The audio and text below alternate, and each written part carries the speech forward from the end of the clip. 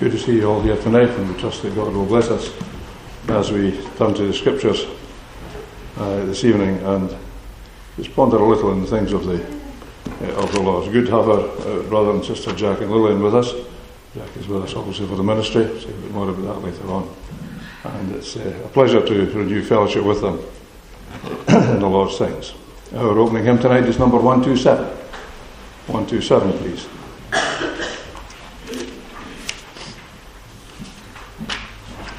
Look, ye saints, the sight is glorious. See the man of sorrows, now from the fight returned victorious. Every knee to him shall bow. Crown him, angels crown him, crown the Saviour, King of kings. Sinners in derision crowned him, mocking thus the Saviour's claim. Saints and angels crowd around him on his title, praise his name. We'll stand after the introduction and sing hymn number 127, please.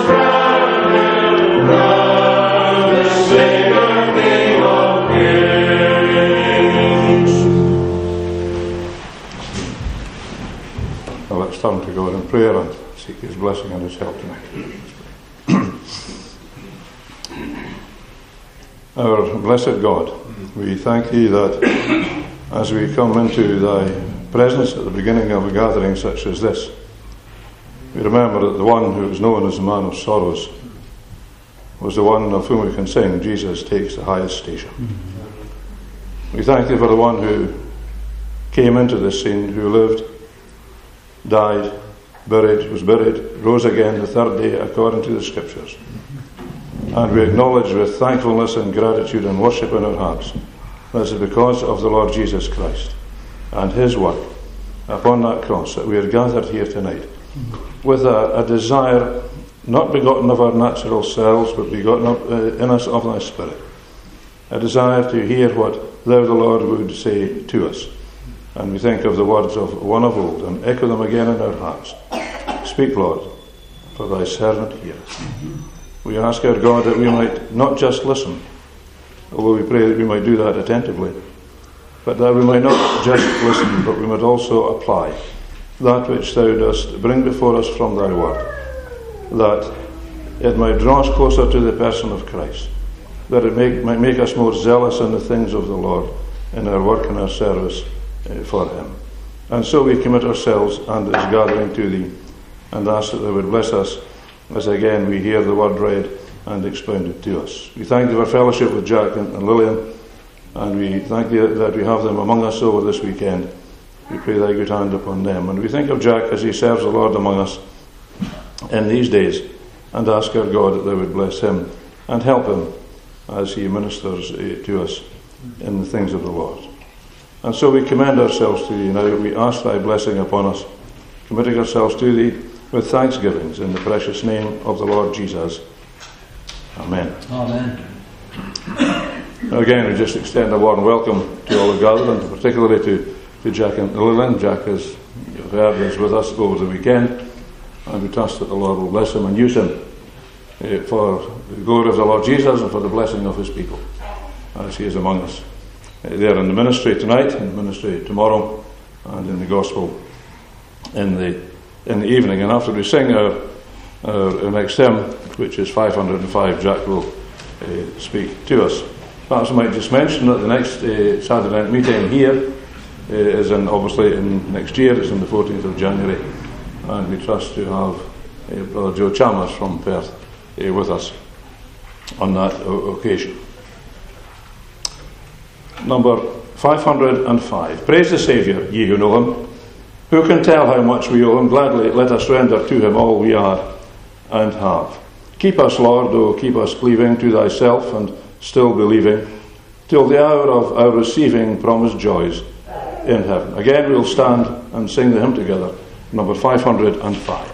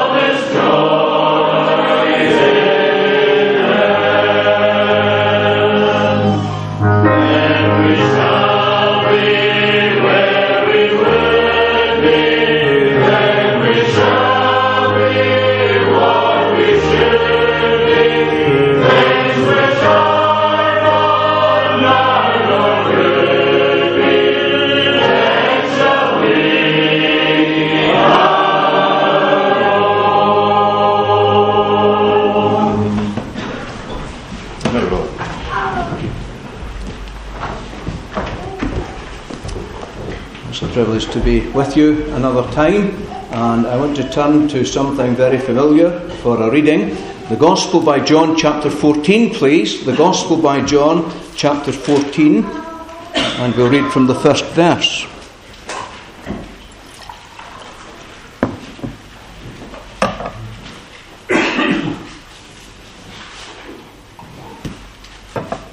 John 14 and verse 1, "Let not your heart be troubled.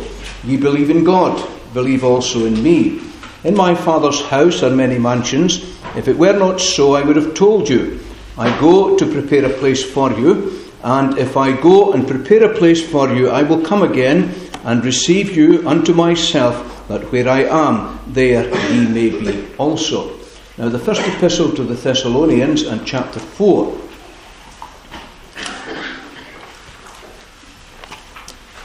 1 Thessalonians chapter 4, and we'll read from verse 15. "For this we say unto you by the word of the Lord, that we which are alive and remain unto the coming of the Lord shall not prevent them which are asleep. For the Lord himself shall descend from heaven with a shout, with the voice of the archangel, and with the trump of God. And the dead in Christ shall rise first. Then we which are alive and remain shall be caught up together with them in the clouds to meet the Lord in the air. And so shall we ever be with the Lord. Wherefore, comfort one another with these words." Now finally, the epistle to the Hebrews and chapter 11, please. Hebrews chapter 11. Hebrews chapter 11, and we'll read at verse 5. "By faith Enoch was translated that he should not see death, and was not found, because God had translated him. For before his translation he had this testimony, that he pleased God. But without faith it is impossible to please him. For he that cometh to God must believe that he is, and that he is a rewarder of them that diligently seek him." Now that is our scripture reading, and we trust it is with the blessing of the Lord. Now, as far as younger people are concerned, I suppose that the name Geoffrey Bull means nothing at all. Perhaps you've never heard of the dear man. He was a servant of God, and he served the Lord in Asia, in the Far East, and he was in Tibet just at the time when the communists had taken over China, and they marched into Tibet, and Geoffrey Bull was captured and imprisoned by the Chinese communists. He was in prison for over 3 years, and they did all to change his mind about Christianity. They tried to change his thought process. Day by day there was pressure. Often there were threats. There were constant deprivations, and so it went on, until one day he was threatened that the next day he would be taken out and killed by firing squad. He wondered what he would do. Would he stand with his back to the wall and preach to them? Or would he pray? What would he do? He decided that if it came to that, he would sing. And what he determined to sing was this: "Some glorious morning, sorrow will cease. Some glorious morning, all will be peace. Heartaches all ended, school days all done, heaven will be opened, Jesus will come. Some golden daybreak, Jesus will come. Some golden daybreak, battles all won. He'll shout the victory, break through the blue. Some golden daybreak for me, for you." And he was living in the enjoyment of the fact that, come what may, Christ was coming. And people are telling me in assembly circles these days, we hardly hear about it. We hardly hear it taught. The rapture is scarcely mentioned. They tell us when we were young, we used to hear about it constantly, but it hardly gets a mention nowadays. Well, I wouldn't say that's strictly true. But if that's the perception, well, so be it. But tonight, anyway, I would like to speak to you just very, very simply about the coming again of the Lord Jesus. For the most of you, it's just a refresher course. For some of you, you may be hearing some of these things for the very first time, but I do trust that the Lord will give help as we think about it. We're going to see from John chapter 14, the coming of the Lord was promised. The Lord Jesus pledged himself, if I go, I will come again and receive you unto myself. The coming of the Lord promised. In 1 Thessalonians 4, the coming of the Lord is predicted. And in a doctrinal section of the Word of God, Paul predicts the fact that the Lord himself shall descend from heaven with a shout. Now, if you prefer the word prophecy, that's no problem with me. A lot of people tell us that prophecy, well, the rapture has nothing to do with prophecy. Well, it all depends on what you mean by prophecy. If you're thinking of a mere prediction about the future, well, it was prophesied. If you're thinking about a New Testament prophecy, then it was a New Testament prophet to whom the truth of the rapture was committed. And he was a steward of the mysteries of God. And one of these mysteries related to the coming again of the Lord Jesus Christ. So, in the strictest sense of the word, it is a prophecy. And so, some of my dear brethren feel more comfortable just to relate prophecy strictly to Israel, but it's a prediction. And it was communicated by a New Testament prophet. So I'm happy enough with the term, it was prophesied. And then we'll see that it was pictured. In Hebrews chapter 11, it was pictured. Enoch walked with God, and he was not, for God took him, says the historical record. And Hebrews 11 puts it this way, before his translation, he had this testimony that he pleased God. One moment he was here, the next he was there, and he seems to be a kind of prototype of saints who will be snatched away to meet the Lord Jesus when he descends to the air. And so we're going to think about the coming of Christ. We'll call it the rapture. Again, people are uncomfortable with the word. They say it's not a Bible word. No, you're right, it's not a Bible word. But it is a Bible concept. Mr. Jack Hunter used to tell us, you don't interpret the New Testament with the aid of an English dictionary. Now, he wasn't speaking about an English dictionary in contrast to a Scottish dictionary. He was just meaning a secular dictionary. You don't interpret the Bible with the aid of a secular dictionary. He was saying, for example, the word mystery. Don't go looking the dictionary to discover what it means. But let me recommend that you check the dictionary for the word rapture. And you'll discover it has two meanings. Number one, ecstatic joy. And people still use it in that way. They were in raptures about the thing.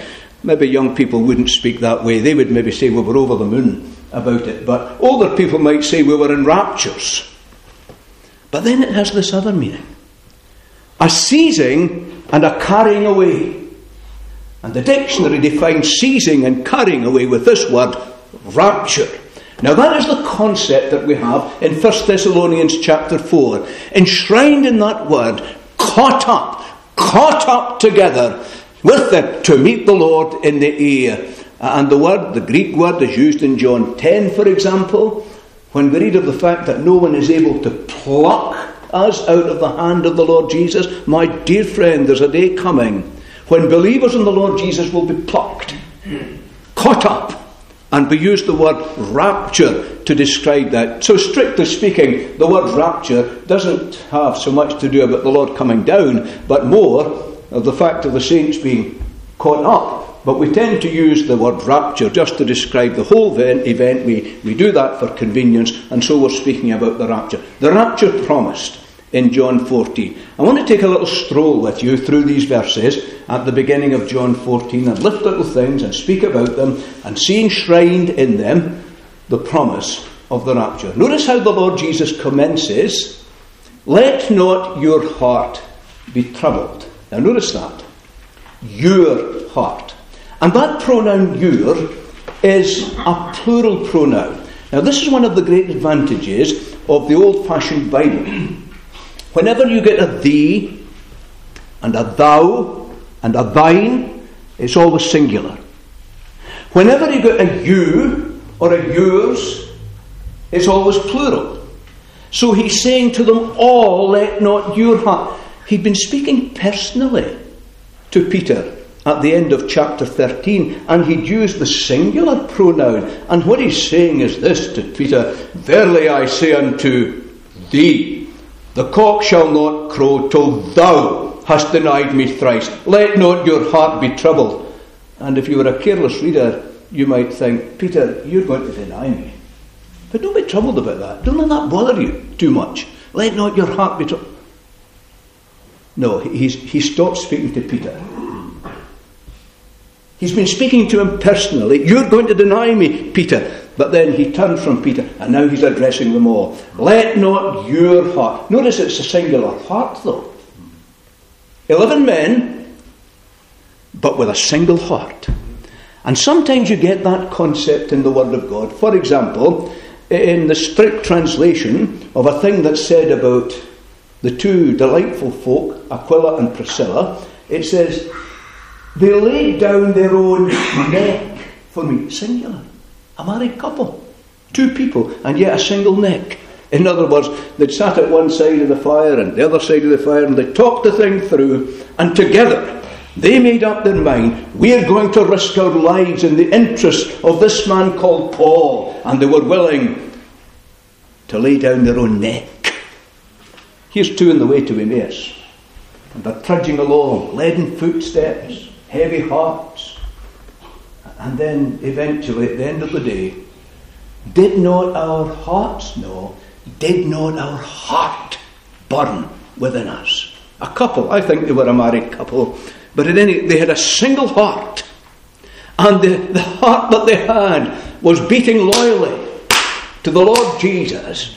Did not our heart burn within us? And so here are 11 men with a single heart. My brother, my sister, it would be wonderful if in assembly life, a number of people, everybody involved in the testimony, had a single heart. Let not your heart be troubled. You believe in God, a God whom you've never seen. He's the invisible God. He's the King eternal, immortal, invisible. You've never seen him. Even Moses just saw the back parts of God. Even although figuratively they spoke face to face. No, he's invisible. You've never seen him. But you believe in him. Now, the time has come when I'm going to leave.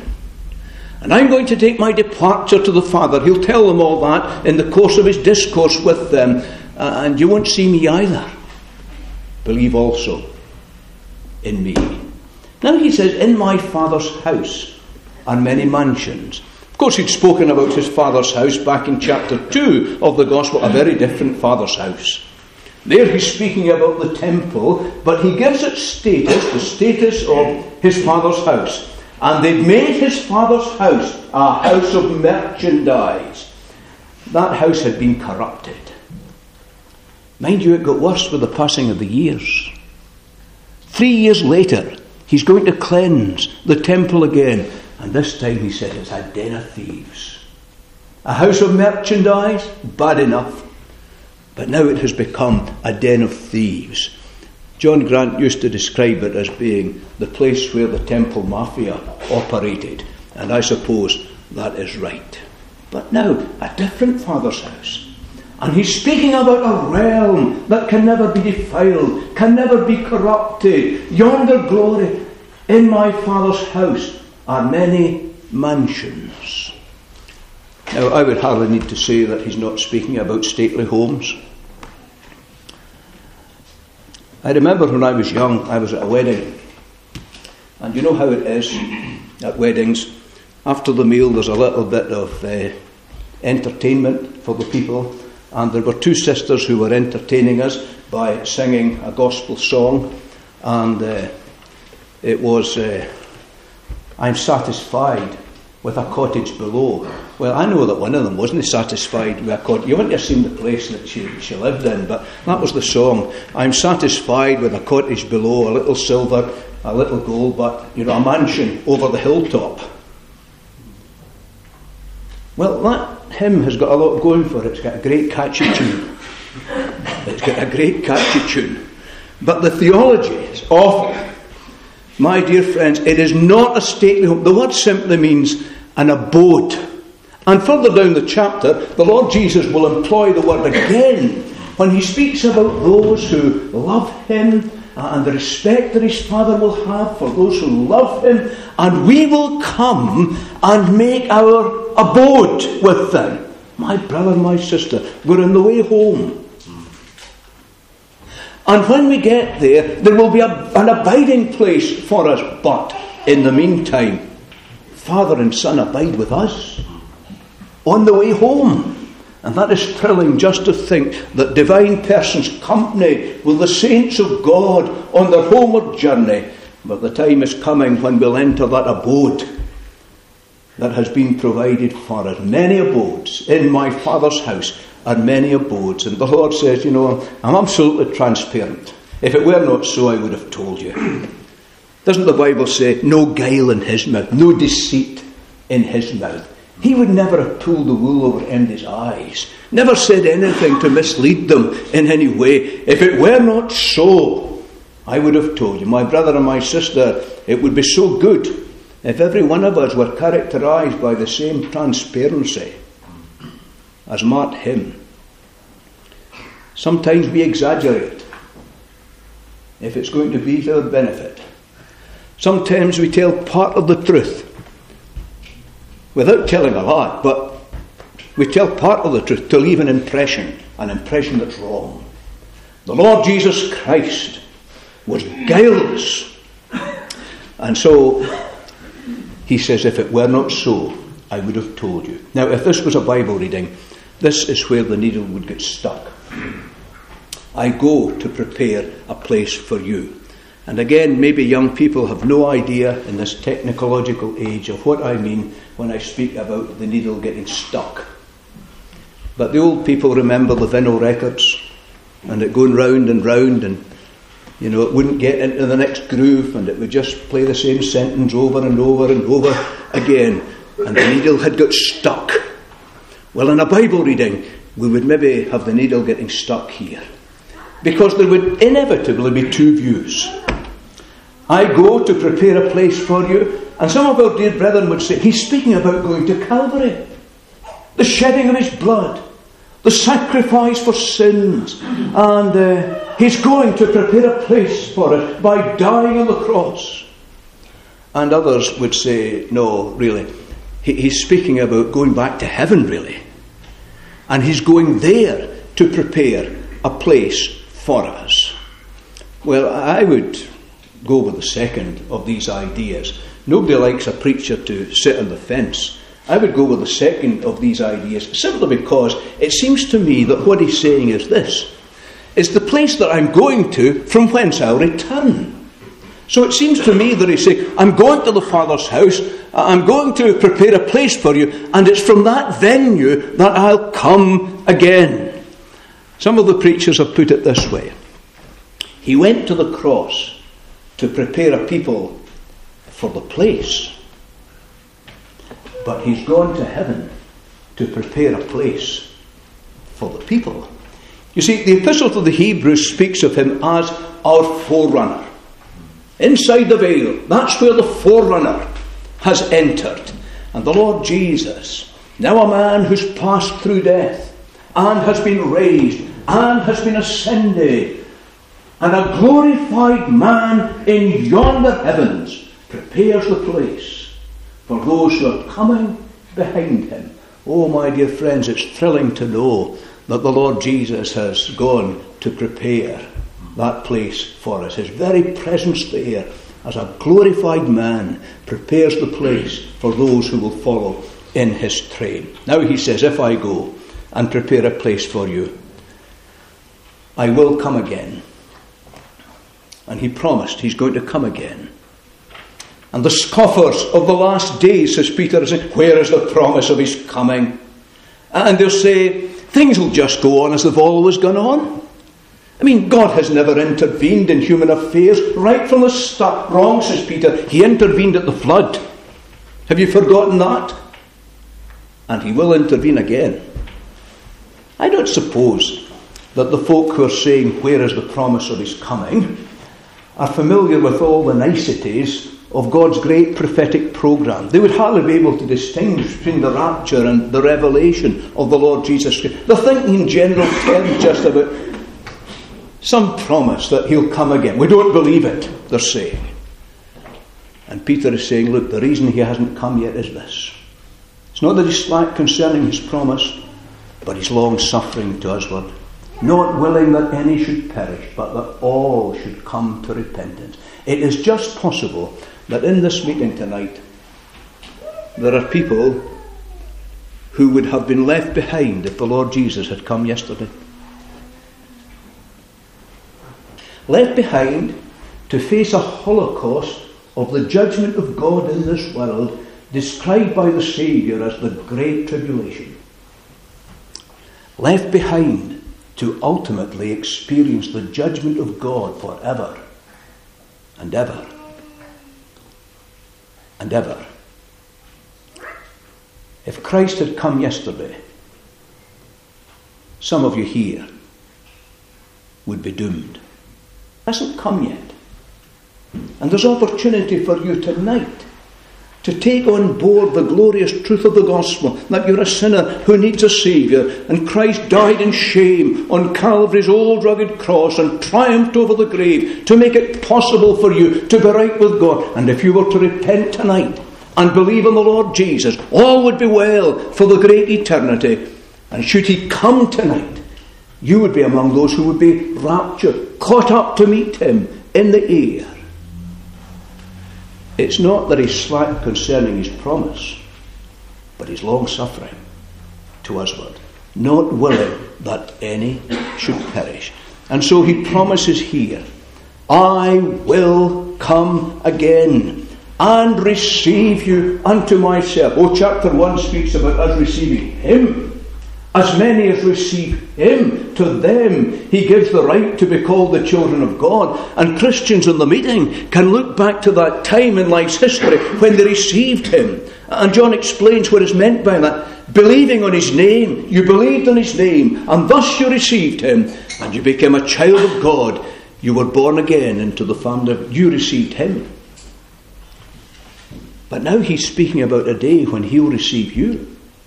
I will come again and receive you unto myself, that where I am, there ye may be also. Where I am? Where is he? He's in the Father's house. He's at the right hand of the Majesty on high. And that's where you'll be. Where I am, there ye may be also. And my dear friends, we're not going to be there just as his companions, but we're going to see him in all his glory. Do you remember his prayer in chapter 17? Father, I will that them also whom thou hast given me be with me where I am, that they may behold my glory. Didn't we open our meeting on that note? Look, ye saints, the sight is glorious. See the man of sorrows now, from the fight return victorious. Every knee to him shall bow. Oh yes, we'll view the Lord Jesus majestic, resplendent, preeminent, glorified, beholding his glory. No wonder we sing at times, what a day, glorious day that will be. And so the Lord says, I'm going to prepare a place for you. And if I go and prepare a place for you, I will come again. I want to pause at this with a technical point.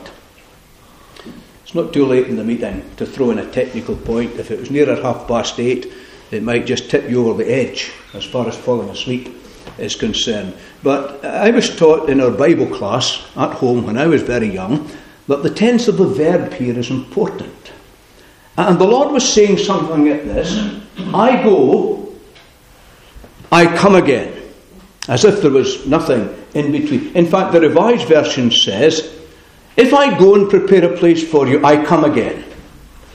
J.N. Darby's New Translation says, if I go and prepare a place for you, I am coming again. And so what they're saying is this: it's imminent.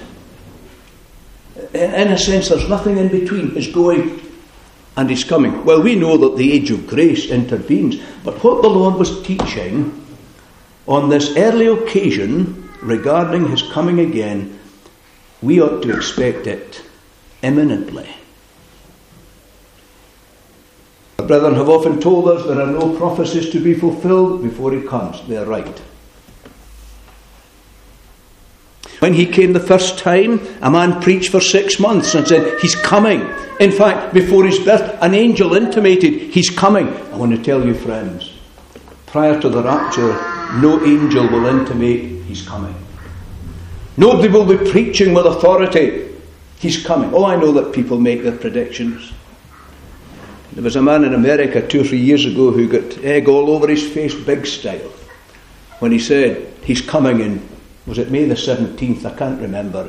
And he didn't come. And then it was deferred till October, and he didn't come in October either. It's dangerous to predict the date of his coming. The point is, he could come tonight. And if you look at all the New Testament preachers, every one of them suggests the imminence of the return of the Lord Jesus. I'm going to rattle off a few of their quotes. Maybe you won't all agree that they all relate specifically to the rapture, but they're thinking of future times and explaining we ought to be seeing them as coming soon. James, the coming of the Lord draweth nigh. John, little children, it is the last time. Paul, the night is far spent, the day is at hand. Peter, the end of all things is at hand. Jude, looking for the mercy of our Lord Jesus Christ.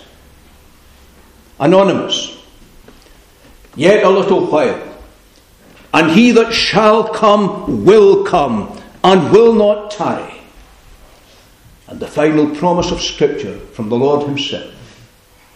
Surely I come quickly. So suddenly, dramatically, without warning, it will be a fait accompli. He'll be here and we'll be there. I go. I come again to receive you unto myself, that where I am, there ye may be also. So we have the promise of his coming in John chapter 14. I think, mind you, he had hinted at the events surrounding his coming as far back as chapter 11. And in chapter 11 he'd said this, I am the resurrection and the life. He that believeth in me, though he die, yet shall he live. And he that liveth and believeth in me shall never die. And you might say, well, what do you mean? Just this. The Lord was saying, even although people believe in him, they could take sick and die. Well, they'll be raised again. When? At his coming. Now, we're dependent on other scriptures to explain that to us, but he is the resurrection, and that takes care of the fact that saints have fallen asleep and they need resurrection, and it will take place at the rapture. But then he indicated that there would be a people of God on earth, still alive, at the point of time at which he will come. He that liveth and believeth in me. And that's where we are tonight. We're still living. And we're among those who believe on him. And so if he were to come tonight, we would never die. And you might say, well, you need to explain that. Well, the Lord explained it, or rather Paul explained it, in what he called a mystery. Behold, I show you a mystery. We shall not all sleep, but we shall all be changed in a moment, in the twinkling of an eye, at the last trump. Now that's thrilling to think about. A mystery. As says Paul, it wasn't divulged in the Old Testament. And while the Lord hinted at it, he didn't divulge the details fully. And he said nothing about it in the great discourse that we call the Olivet Discourse. So this is something novel. This is something that has been revealed to me, says Paul, as one of the holy apostles and prophets. And it is my responsibility now to communicate it. It's a truth that God had cloistered in his own holy heart. But now he was revealing it. And it's a mystery, says Paul. But here it is. We shall not all sleep. Don't we sing at times, the sky, not the grave, is our goal? And we'll have to think about that. Mind you, it is a delightful metaphor, that sleep, isn't it? And please, do remember it relates exclusively to the body of the believer, not to his soul. As Stephen was anticipating martyrdom, you remember that he said, Lord Jesus, receive my spirit. And he expected the Lord Jesus to receive his spirit, and thereafter he fell on sleep. And that related to his body. Devout men carried Stephen to his burial and made great lamentation over it, but his spirit was with Christ. When Paul anticipated his decease, he said, it's to depart to be with Christ, which is far better. And indeed he said about us all in 2 Corinthians 5, absent from the body, at home with the Lord. And what could be sweeter than home, sweet home? So the metaphor of sleep relates exclusively to the body. There is no such thing as soul sleep. And the metaphor is conveying to us this concept. There's an awakening out of sleep. Do you know, there are some people who go to sleep on me when I'm preaching to them, particularly on a Sunday afternoon. We call that the graveyard slot. All the preachers say that's the graveyard slot. Sunday afternoon, and everybody's at a big Sunday dinner and they go to sleep on you. I'll tell you something though. I'd never once left a gospel hall and turned the key in the door and left anyone sitting on the bench or on the seat. Never once. Never happened once. Never once. They're always waking up. There's always an awakening out of sleep. You think about Lazarus, for example. Our friend Lazarus sleepeth. But now this. I go that I might awaken him out of sleep. And so the state of death for the believer is only a temporary thing. It's sleep, pending the day of resurrection. But we shall not all sleep. We're not all going to die. But we're all going to be changed. For flesh and blood can't inherit the kingdom of God. We need a body suitable for the environment to which we're going. And we're going to be changed, says the Word of God.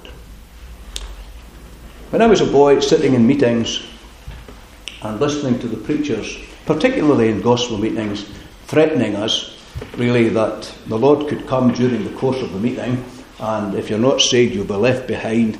And as a little fellow, you understand this was a childish mind.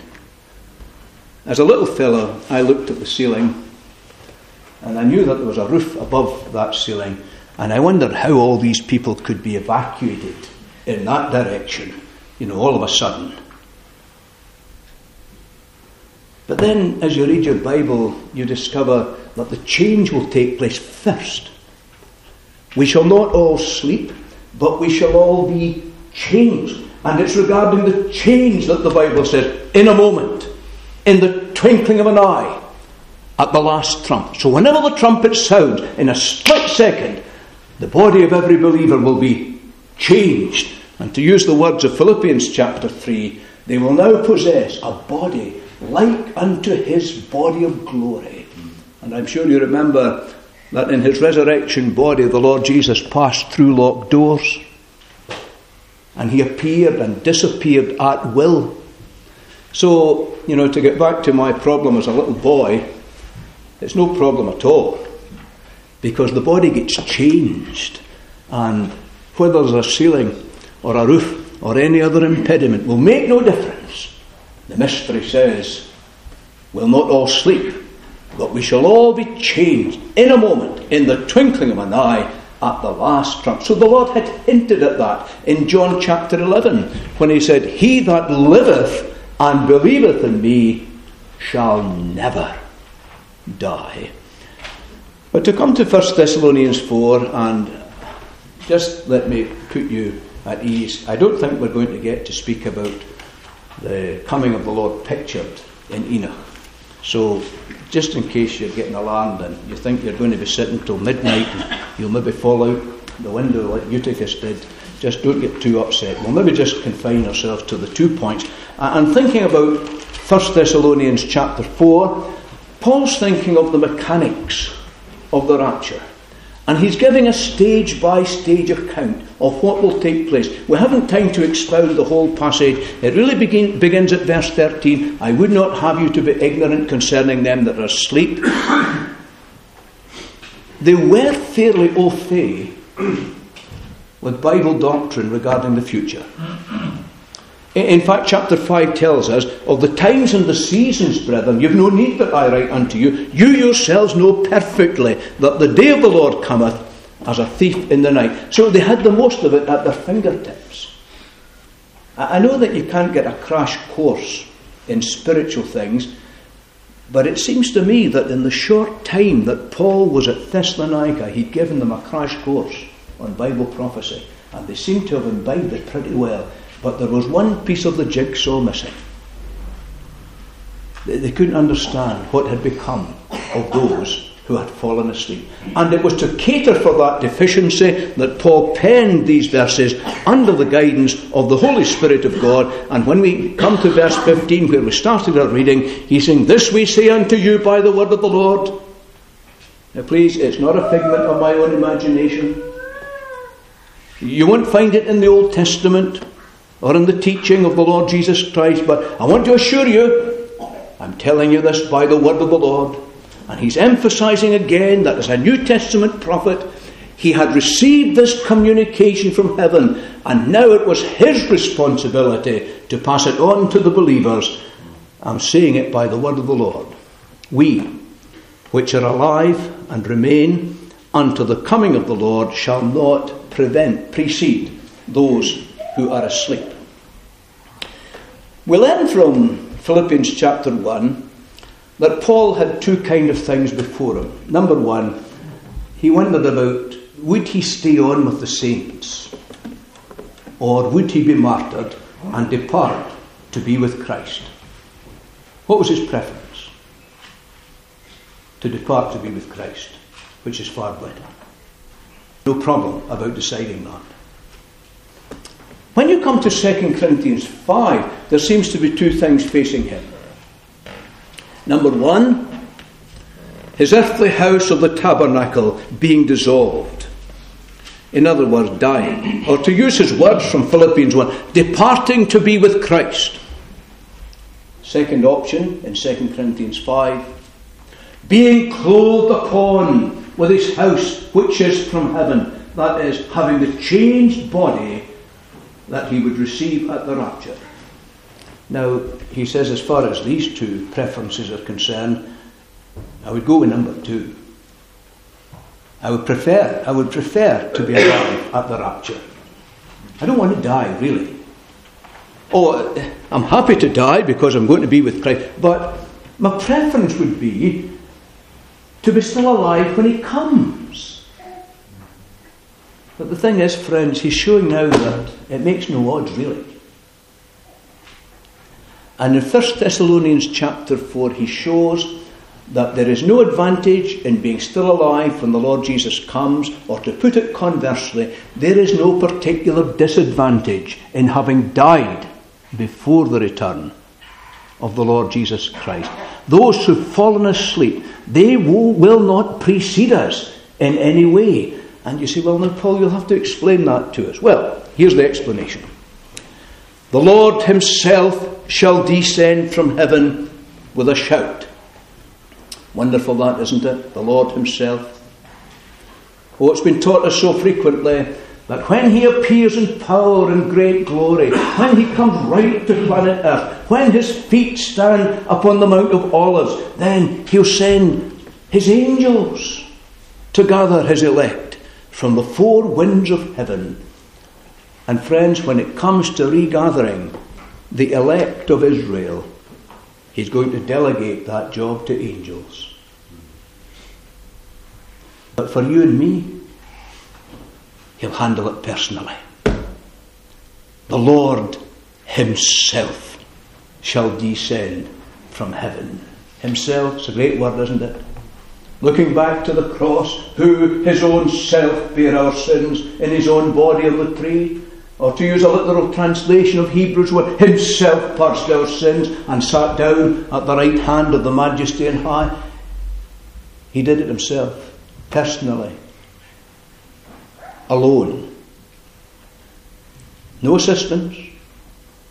Oh, he said of his disciples, these are they which have continued with me in my temptation, but when it got near to the cross, they were dismissed. If you seek me, let these go their way. He was going to deal with this personally and alone. Don't we sing it movingly at times?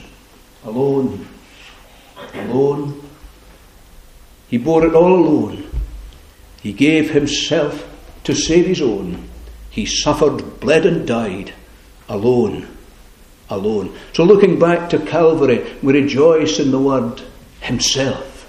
Thinking of present circumstances, we rejoice in the word himself. Of the two on the way to Emmaus, it was said, Jesus himself drew near and went with them. And my brother, my sister, along the pathway of life, so frequently you've experienced it, haven't you? When the wind was in your face, when the storm was raging and beating about your head, Jesus himself drew near and went with you. But now looking to the future, the Lord himself shall descend from heaven with a shout. You know, if he's going to make any movement at all, it'll have to be a downward movement, because he can't go any higher than he already is. Didn't we sing it earlier in the hymn Ian intimated for us? Jesus takes the highest station. Oh, what joy the sight affords. Watch him in Ephesians 1. And he's lying inert in a tomb. And then suddenly, the mighty power of God comes into play. The mighty power of God that raised him from the dead and set him at his own right hand in heavenly places, far above all principalities and powers. Not just above, but far above all. Listen to it from Philippians 2. God also hath exalted him? Not at all. God has highly exalted him. Listen to it from the words of the prophet. Behold, my servant shall deal prudently. He shall be exalted and extolled and be very high. He can go no higher than he already is. He's at the very pinnacle of glory. So if he's going to make any movement, it'll have to be a downward movement. And bless God, he will descend from heaven with a shout. He spoke about the voice of the Son of God in John chapter 5. And the hour has come, and now is, when the dead shall hear his voice. Now that's the spiritually dead. Because he's saying, the hour has come, and now is. And when the voice of the Son of God is heard, it effects spiritual quickening for the spiritually dead. But then he says this. The hour is coming. Now he doesn't add, and now is. The hour is coming. This is future. The hour is coming when they that are in the grave shall hear his voice. They that are in the grave. That's not the spiritually dead. He's making clear. I'm indicating now the physically dead. They're in the grave. When they that are in the grave shall hear his voice and shall come forth. I'm not going to expound that verse any further. If you read it carelessly, you might think that there's a general day of resurrection. But it's explained elsewhere in Scripture that there's no such thing as a general day of resurrection. And really now, the voice of the Son of God is heard. He's coming with a shout. And my dear friends, that shout will bring from the grave the saints who've fallen asleep. He's coming with a shout and with the voice of the archangel.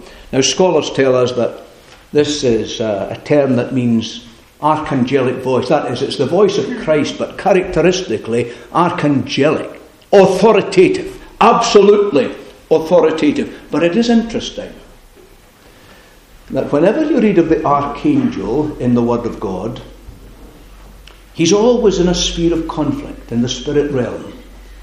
As far as I can see, there only is one archangel. There's only one of the angels designated an archangel, and that is Michael. And whenever you read about Michael, he's involved in conflict in the spirit realm, in the book of Daniel, in the book of the Revelation. Michael and his angels versus the dragon and his angels. And then in the book of Jude, He's in conflict with the devil. And would you believe it? The point of conflict is a body. A body. And that's what we're thinking about here. Bodies. And they're in conflict about the body of Moses in the epistle by Jude. And now bodies are going to be raised. But the Lord Jesus is coming with archangelic voice.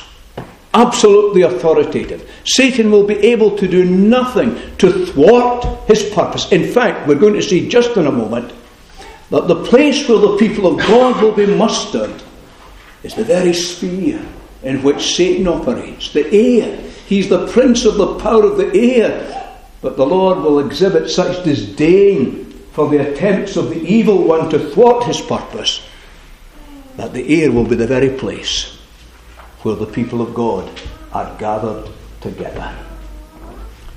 Oh, Paul wrote in this Thessalonian epistle, Satan hindered us.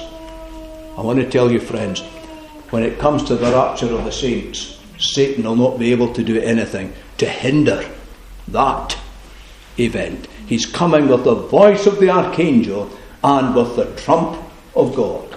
Now, don't link this in your mind with the memorial of the blowing of trumpets in the book of Leviticus. Within the framework of the 7 feasts of the Lord, that particular feast has more to do with the regathering of Israel. I virtually quoted the verse from Matthew 24 already, when he's sending his angels out to gather his elect, and the Bible says he's sending them out with the great sound of a trumpet. So the memorial of the blowing of trumpets points forward to the regathering of Israel, prophetically. And please, don't link this trump of God with the trumpet judgments of the book of Revelation. These trumpet judgments, which will peak during the Great Tribulation, they're subsequent to this. But I do think that this links up with the last trump of 1 Corinthians 15. And there in 1 Corinthians 15, we're told that the trumpet shall sound. And it's described there as the last trump. And anyone who was familiar with the Roman camp would have known that there was a series of trumpets to gather the soldiers, to get them to strike camp. But the last trump was, time to march. My brother, my sister, when the last trump sounds, the trump of God, it will be an indication it is time for us to abandon planet Earth and march to another clime. He's coming with the trump of God, and the dead in Christ shall rise first. Now, he's not saying they're going to rise before the unconverted dead, although they will. But more than 1,000 years will elapse. 1,007 years at least before the unconverted dead will be raised. And you'll read about that in Revelation chapter 20. What he's saying here is this: the dead in Christ shall be raised before the living saints are caught away.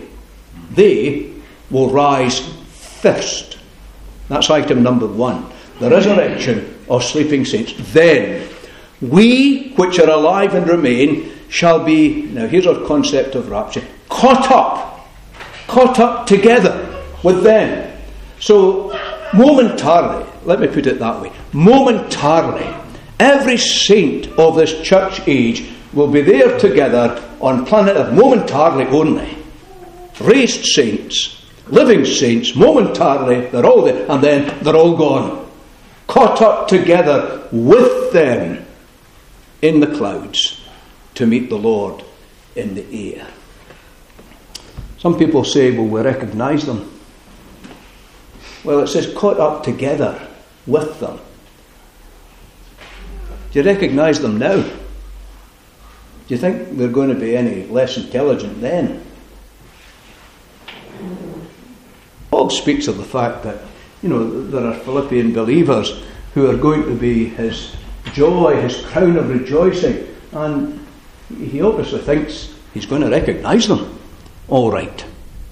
I know that when we think of the coming of the Lord Jesus Christ, we're thinking of the fact that we'll see him. I shall know my Redeemer, we sing.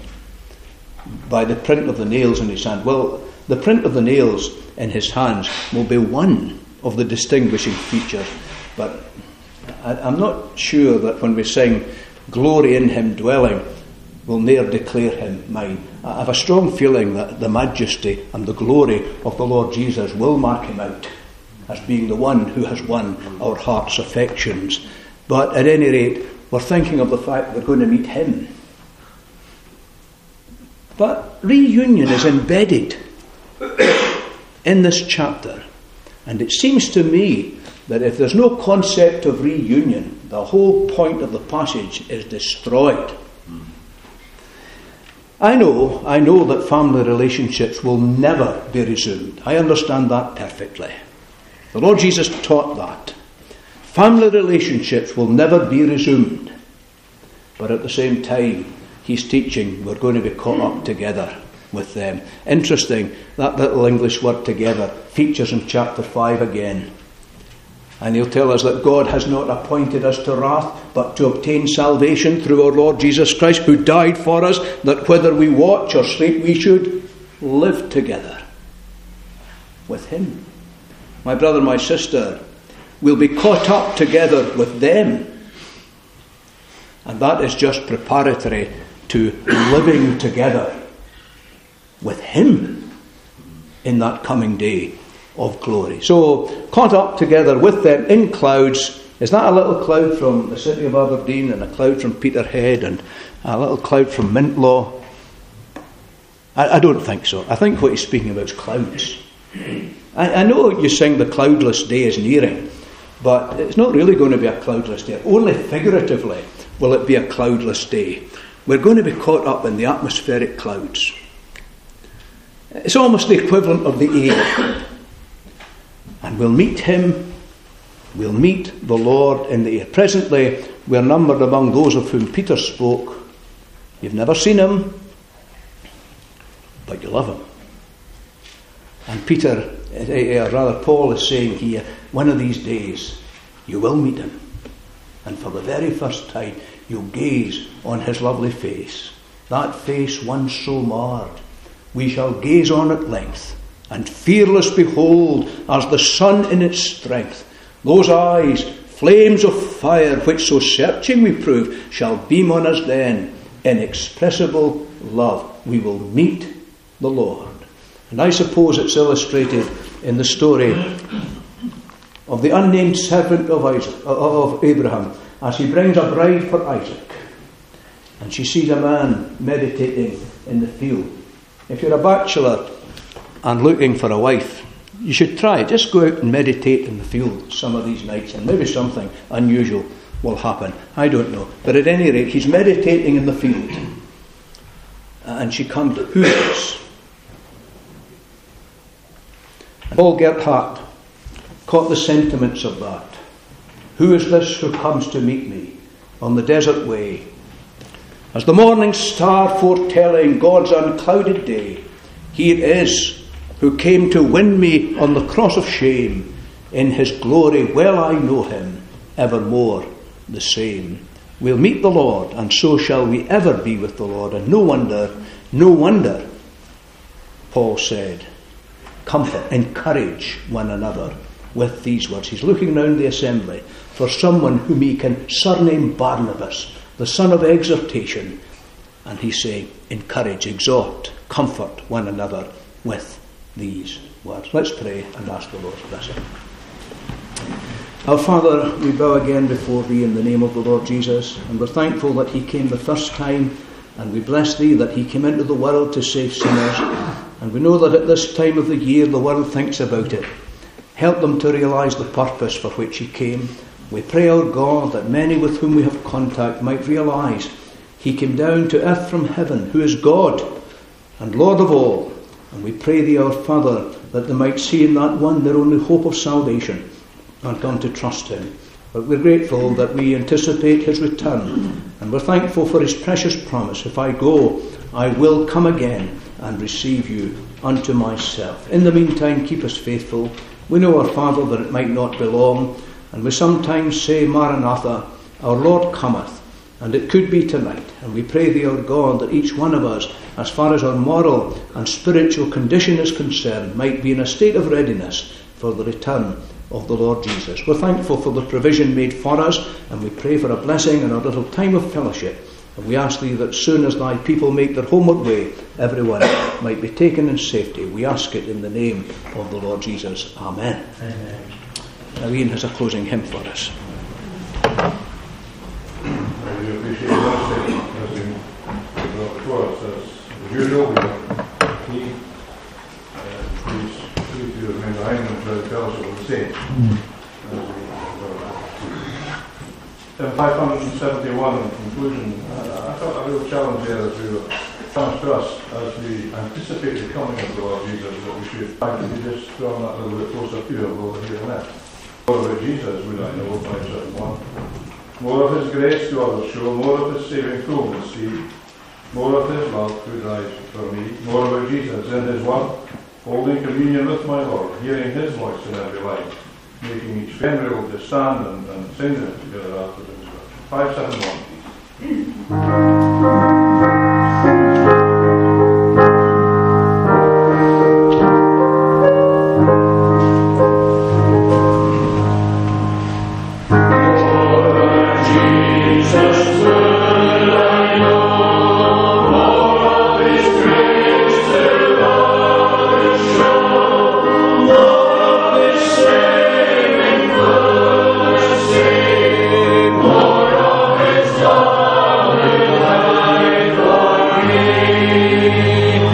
Lord.